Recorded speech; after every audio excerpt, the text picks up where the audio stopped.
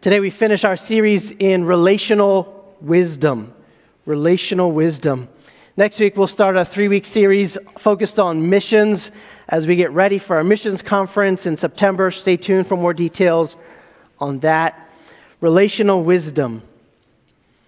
According to the Bible, wisdom starts with a proper understanding of life so that we can grow in our ability to deal with the challenges of life. You can't know how to deal with the challenges if you don't have a proper understanding of life itself. And as we all know, our relationships need wisdom in order for them to be healthy and to flourish. That's why we've been looking at topics like our words and our anger and our friendships and our forgiveness and our influence. Remember, the Proverbs are not promises. Right? They're principles that help us walk the path of wisdom. How do you grow wise? Wisdom's not a door. You don't just enter in, oh, you're wise. No, it's a path. It's either the path of wisdom or the path of folly. And it's the daily things you make, the small decisions you make to walk the path of wisdom that eventually will make you wise. And that's what we've been looking at. Today we finish with a theme in the Proverbs that has a big impact on our relationships. And that is envy. You heard it in our songs, in our gospel proclamation, wisdom for our envy. Turn with me to these two Proverbs, and then we'll get into it. Proverbs 14:30, and then we'll jump to Proverbs 23:17 and 18. If you don't have a Bible, there's a Bible in the rack there in front of you. Grab that. If you don't own a copy of the Bible, that Bible is our gift to you. Proverbs is right in the middle of the Bible. Proverbs 14:30, here's the first one. A tranquil heart gives life to the flesh, but envy makes the bones rot. Then Proverbs 23:17 and 18.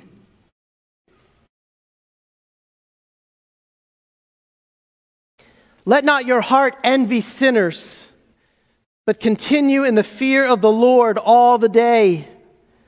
Surely there is a future, and your hope will not be cut off. This is God's word. Envy might not seem like such a big deal to some of us. Maybe you don't even think you have a problem with envy. But the truth is, envy is a big deal, and it affects nearly every one of us, whether we like to admit it or not. Envy creeps. It's one of those things that creeps up when you least expect it. Have you ever walked by someone else's lawn? You're just minding your own business, taking a walk. My next door neighbor, God bless him. You walk by, it's like picture perfect. It's like someone has cut every piece of grass the perfect length, the identical length. It's green and flourishing. He uses this company that trims all the bushes and trees. I mean, it's like, I want to lay on it. It's better. It might be softer than my own bed.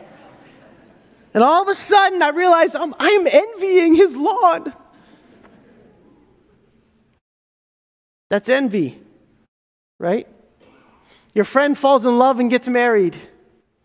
And you're supposed to be excited, and you kind of are, but deep down you're a little bit angry because they have found someone and you haven't. I mean, they aren't even as nice of a person as you are. They haven't even tried as hard. That's envy. Many people in the circle, your circle, whatever circle that is, many people in your circle of friends have bigger homes or nicer cars. And you've been sacrificing to provide for your family and to give generously to the Lord. But it seems unfair that they get to experience many of the luxuries that you would want. That's envy. Two friends get married. One gets pregnant and the other one can't. And it leads to resentment. That's envy. This teacher always has the best bulletin board. That teacher is always so liked by the students. They're so cool. It's so annoying. That's envy. Envy is a theme of very famous stories. In Shakespeare's Julius Caesar, it's what drives Cassius to lead the plot to kill Caesar. It was envy. In the movie Toy Story, the first one, Woody's envious of Buzz. You're not even a real space ranger. It's envy that drove so much of the pain and frustration for Woody. Look, envy is all around us. Why? Because envy is lurking inside of us. Do you struggle with envy? Do you even know if you do? For the sake of our relationships with each other and with God, we need wisdom for our envy, and praise God, He provides it. Let's look at the lessons from these Proverbs. 2 lessons today. 2. Lesson number 1, understand envy and be on guard against its poisonous impact on your life. Go ahead and write that down because I'm going to jump to Psalm 73 in just a second. Understand envy and be on guard against its poisonous impact on your life. Do you understand what envy is? We'll come back to the Proverbs, but I want to give you an illustration. I want to show you in real life, this is what envy looks like. A perfect example, Psalm 73, written by a man named Asaph, and he illustrates what envy does to us and how it plays out. Listen to Psalm 73, the first couple verses. Asaph says this, "Truly God is good to Israel, to those who are pure in heart. But as for me, my feet had almost stumbled. My steps had nearly slipped. Why? For I was envious of the arrogant when I saw the prosperity of the wicked. For they have no pangs until death. Their bodies are fat and sleek. They're not in trouble as others are. They're not stricken like the rest of mankind." And he goes on and on and on. Asaph, the writer of the psalm, describes how envy caused him to nearly stumble and slip. We'll come back to that. That's what envy does. It creeps up on us. You don't see it coming until you stumble over it. What did he envy? Verse 3, he envied the prosperity of others. Notice that? They always have more than enough. Ever felt that?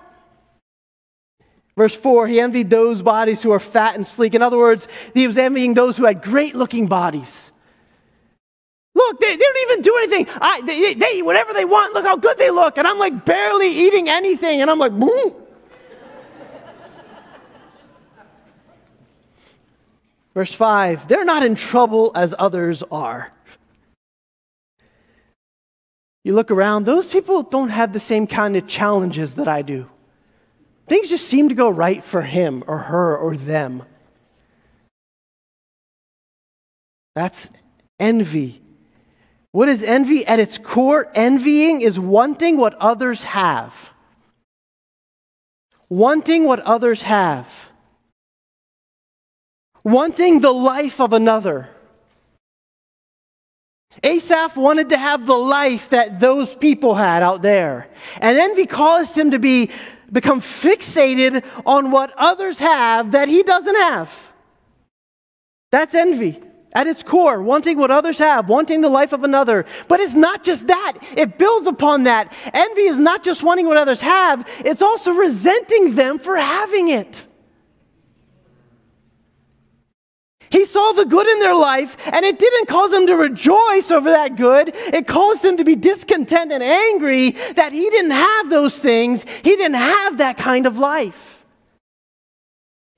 That's envy. Look, it's possible to see what someone else has and to not be envious. You can look at the skill or the wealth of someone and truly, genuinely admire it. My family roots for the Baltimore Ravens. That wasn't meant to be like a bad statement, okay? So and we love watching their kicker, Justin Tucker. He is truly the GOAT. If you're over 40, he's the greatest of all time, okay? GOAT. So when we watch him kick, we marvel. We never think, man, why is he so much better than us? I can't believe it. No, we think, wow, this guy's amazing. That's not envy, right? We're amazed by it. We're thankful for it. Envy is seeing the skill or success or the looks of someone else and wishing you had it instead of them. And resenting them that they have it instead of you.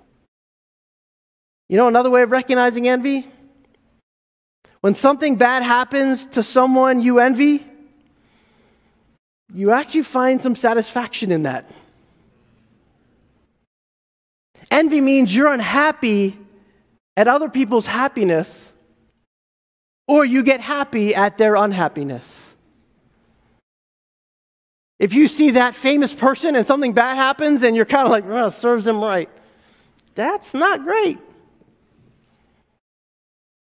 A good example of envy, in my opinion, is Gollum in Lord of the Rings. Right? Gollum is someone who found this ring, the ring that rules them all, this special ring, and it became his everything. It became what he calls his precious. But then he loses the ring, and Bilbo Baggins finds it, and he keeps it, and later he gives it to his nephew Frodo. And all throughout the Lord of the Rings books, Gollum is so bitter that Frodo has this ring because he thinks that he deserves the ring. It belongs to Gollum, he thinks. And it's ultimately that envy and bitterness that will drive him to his demise. And whenever something bad happens to Frodo, he rejoices because he is overwhelmed by envy. Look at Proverbs 14:30 again. A tranquil heart gives life to the flesh, but envy makes the bones rot. This verse teaches that envy can have physical consequences in your life. There is a psychosomatic connection. Envy literally eats away at a person like a cancer. That's what he means when he says envy makes the bones rot. Envy can lead to physical things. It can lead to being angry all the time. It can lead to hives breaking out. Envy can lead to eating disorders. Envy can lead to greed. Envy can lead to cheating. Envy can lead to rage. And envy can lead to just simply not thinking straight. It is quite literally a poison to your soul. It can destroy your mental, emotional, and physical health. Why am I saying that? It's important to remember so that when envy begins to creep into your heart, you know what you're dealing with. It's not benign. It's dangerous. You don't play with dangerous things. If it begins to spread, you are in grave danger. So be on guard against it. Be aware of the areas that you're most likely to be tempted by it. You cannot wait until it's full blown and expect it to go away easily. When you're checking social media and you see those friends who are so happy, right? How come they get to go to the concerts that you always want to get to go to? Or they're always on these dream vacations, or their children are so well behaved and they look so good, or they have so much freedom, and all of a sudden you feel that discontentment. Why don't I have those things? Why don't I have? That's the beginning of envy creeping in. Then you start typing something in or doing whatever you start. It changes how you live. Discontentment is the seedbed of envy. That's why all the marketing strategies are show them what they would like and don't have and convince them they desperately need it. But envy goes deeper. It literally makes you question God's goodness toward you. It's not just why do they have what I don't have. It's why has God provided for them and not me? Why has God given them that kind of life and not me? You have to be on guard against it. It's insidious. It creeps in. When we least expect it, it's often hidden. That's why Asaph said his foot almost slipped. He started to stumble. Don't you see? We know things like greed and lust and pride. We know they're deadly to our souls. But we look at envy and we go, honestly, it's very petty, isn't it? I want what you have. It's like you're a kid in the sandbox, right? It's kind of petty, so we don't want to admit envy. It feels very petty. And if you're not careful, you will stumble and slip. Why is envy so evil? Why is it a form of foolishness in the Proverbs? Precisely because envy indicates you don't trust God's heart toward you, and you don't trust God's plan for you. Envy is foolishness because it makes you think you could do a better job at managing your life than God could and is.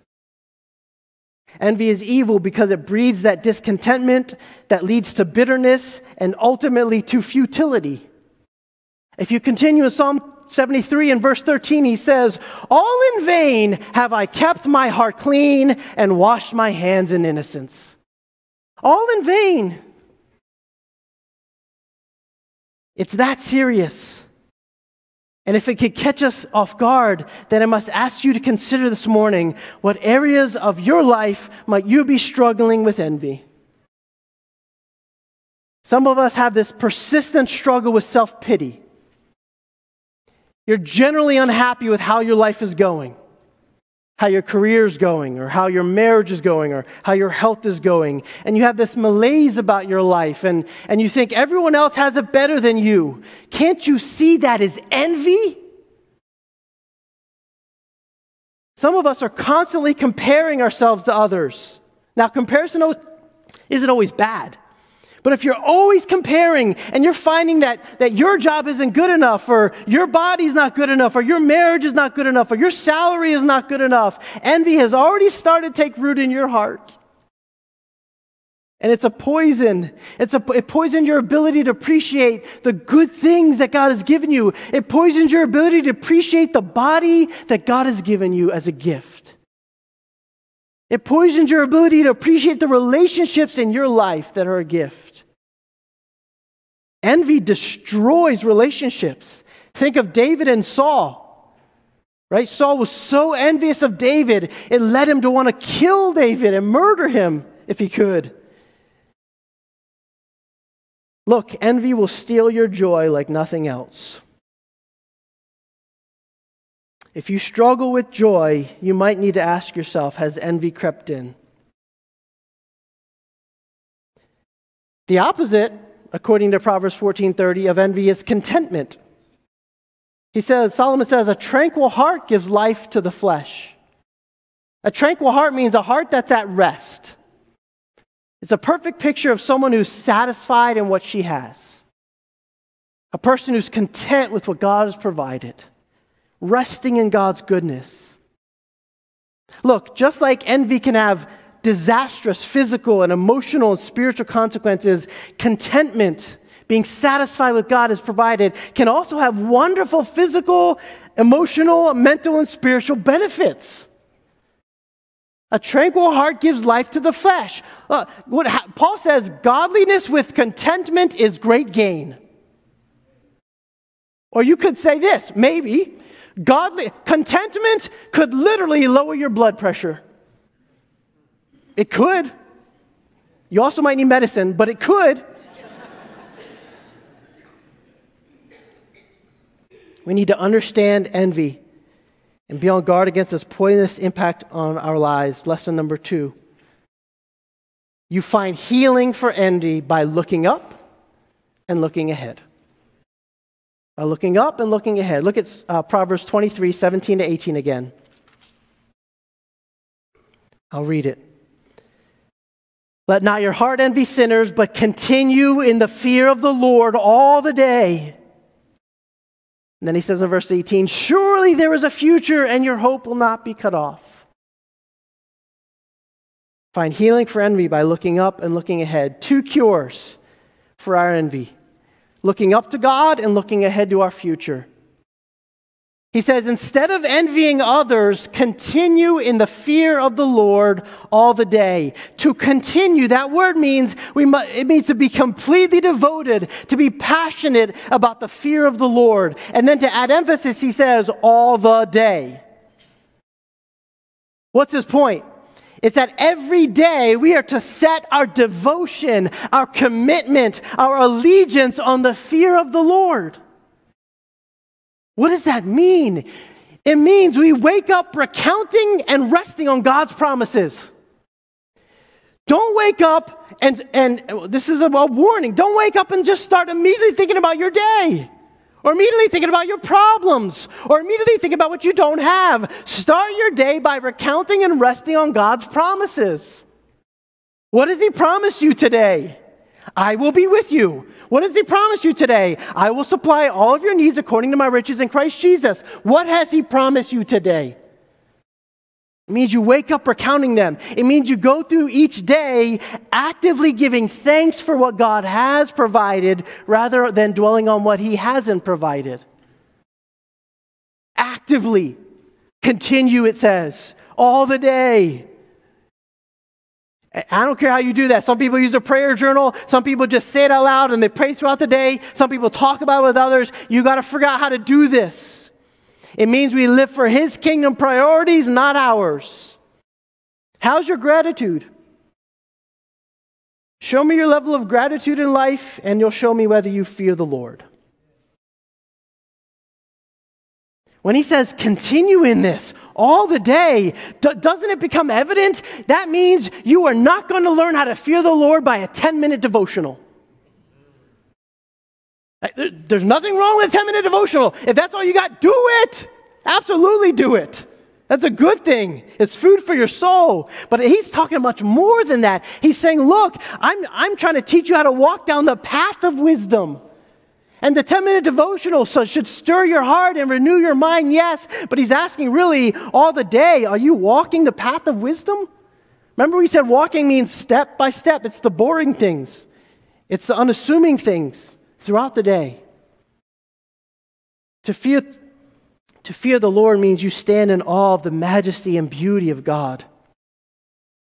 It means you're both humbled and delighted by the presence of God in your life. Remember Asaph, he said, my foot almost slipped. He started to envy others to the point of exasperation. But then it says in verse 17 of Psalm 73, he says this, that was until I went into the sanctuary of God. He was starting to look at life from his limited, skewed human standpoint, and that's dangerous. But he says, then I went into the sanctuary. What does that mean? It means he actually began to worship. He began to worship God. That's what it means to fear the Lord. His knowledge of God's power and God's goodness moved from intellectual understanding to heart transformation. In other words, he didn't just know that God loves him and has been good to him. He started to sense it. He started to feel it. He started to really know God really loves me. He really has been good to me. I know it. Look, it's one thing to like listen to a song. It's another thing to be moved by a song. To experience that song. That happens in lots of different... It's one thing to watch a movie. It's another thing to feel like you can relate to it. It's moving you. Or a play. Or to look at art. You can walk by art and go, oh yeah, that's $1 million painting. Or you can look at it and be like amazed by it and it does something to you. Do you understand what I'm saying? To fear the Lord means you're worshiping the Lord, that your thoughts and your desires are so focused on Him that you're reaffirming His goodness, that you begin to actually taste and see that the Lord is good, and not just know that the Lord is good. To fear the Lord is to say with Asaph, at the end of this psalm, he says, "Whom have I in heaven but you? And there's nothing on earth that I desire beside you. My flesh and my heart may fail, but God is the strength of my heart and my portion forever." Do you believe that? Do you believe that God may not satisfy your every desire, but He does satisfy your deepest desires? Do you believe that even if your body doesn't work, even if your body doesn't look like it's supposed to, even if your job isn't as rewarding as others, even if your life hasn't turned out the way others have turned out, that God is the strength of your life and that He is your portion? Or do you need more money to be your portion? Or do you need a better relationship to be your portion?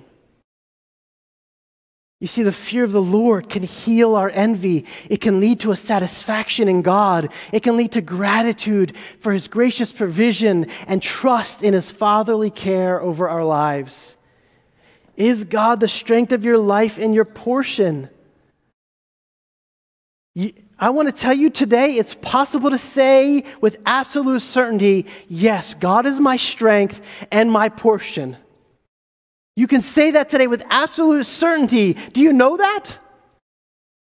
You see, when Jesus Christ came to live on this earth, He lived the life that you and I should have lived, but couldn't.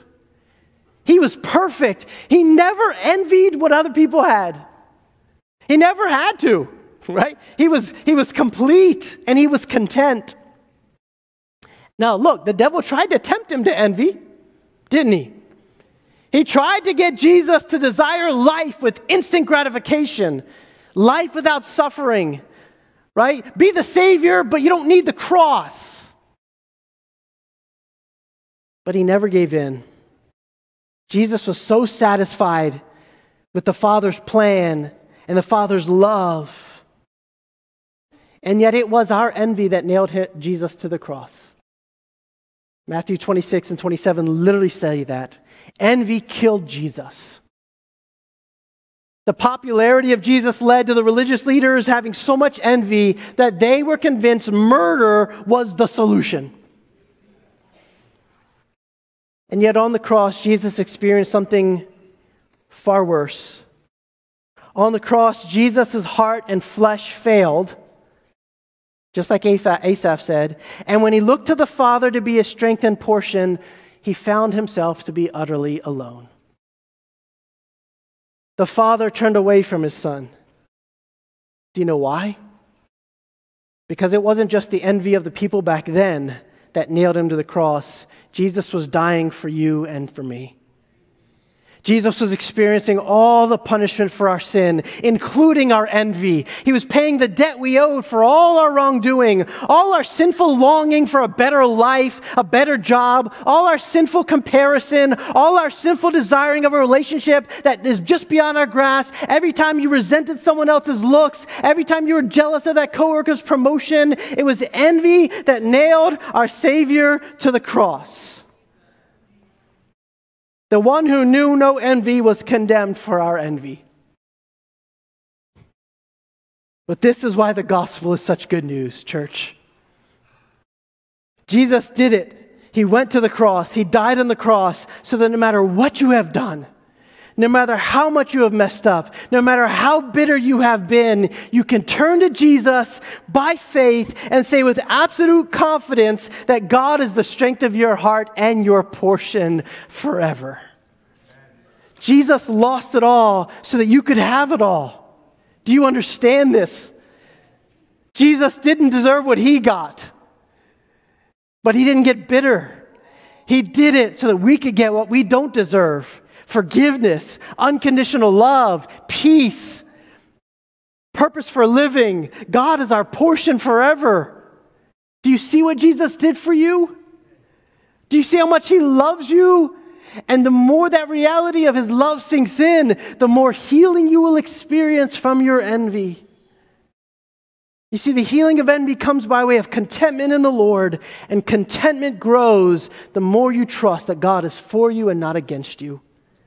And that no matter what He calls you to endure, He will be the strength of your life and your portion forever. Christian, is God enough for you today?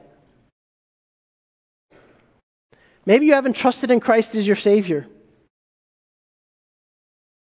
Do you need to do that today? I didn't ask if you're a good person. I didn't ask if you try to follow Jesus' example. That's not what it means to be a Christian. You can go to church every week and not trust in Christ, and you are as far from God as possible. Being a Christian, becoming a Christian means you admit your sin, and you turn to Jesus and believe that He died for you and rose again for you, and you receive Him by faith and not by works. And when you receive it as a gift, He transforms you, He changes you, He wipes your slate clean and says, you are my adopted son and daughter, and now you are my portion forever. That's what it means to become a Christian. And if you haven't done that today, I encourage you to do that. But notice the proverb doesn't just say to fear the Lord all the day. He says, surely there is a future and your hope will not be cut off. We find healing from our envy not just by looking up to God in the fear of the Lord, but by looking ahead to our future. Envy has no place in the heart of a Christian who is convinced that Jesus not only died for you, but that he rose again so that you too could be raised to everlasting life. You see, the resurrection of Jesus radically changes everything. And it radically changes your future. I don't know what has happened to you. And I may not understand the pain of the wounds and the tragedies that you've endured. I do know the pain of losing a parent at a young age. I do know the sting of having friends betray us. I do know the pressures of financial hardship. I do know the agony of broken dreams. And I know firsthand what the battle of envy looks like in those areas. But what the Bible is teaching us here is that your devotion to Jesus Christ is never in vain.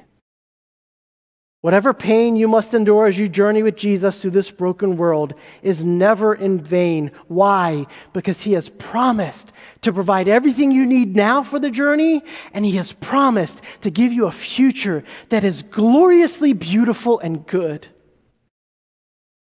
Christian, one day everything you have lost will be restored, and you will find it sweeter for having first lost them. One day you will get more than your heart ever imagined or desired. I'm just asking, do you understand how important it is to remember that regularly? One of my favorite shows, and I'm just going to say this probably the rest of my life, one of my favorite shows that helps me picture heaven is called Extreme Home Makeover. I don't think they use it anymore. I think it's off the air. But I used to watch it because I love this moment. I lived for this moment.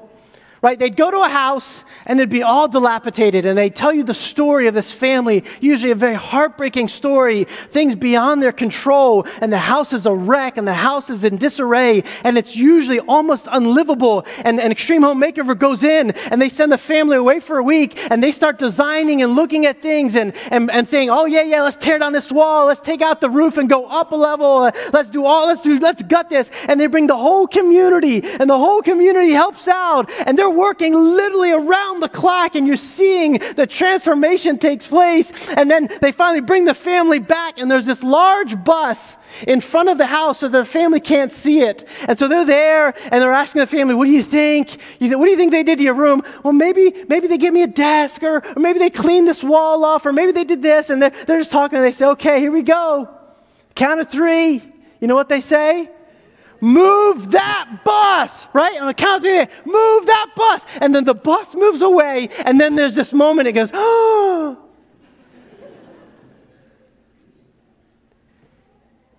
I'm telling you, that moment that takes their breath away, that moment that they realize it's beyond what they could have imagined. That even their wildest dreams couldn't have imagined it like that. And they usually go, free. We paid off your house. It's yours. Just live in it. That's what heaven will be like when we see Jesus Christ, when we appear with him in glory. And the good news is that aha moment will never go away. It will be an unending aha moment. Christian, one day you will get back everything you lost, and you will get all the things you never had. Christian, the best is yet to come.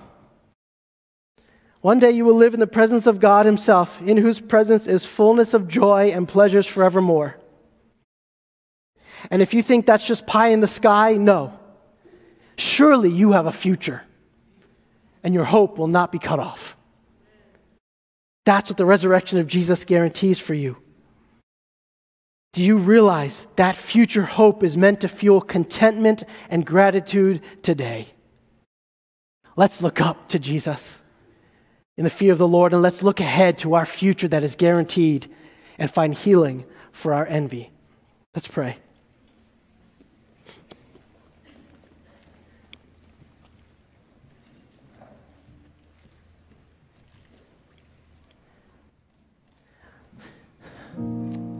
Father, we come to you in the humility and brokenness of admitting we're like Asaph. Envy has tripped us up. Our feet have stumbled.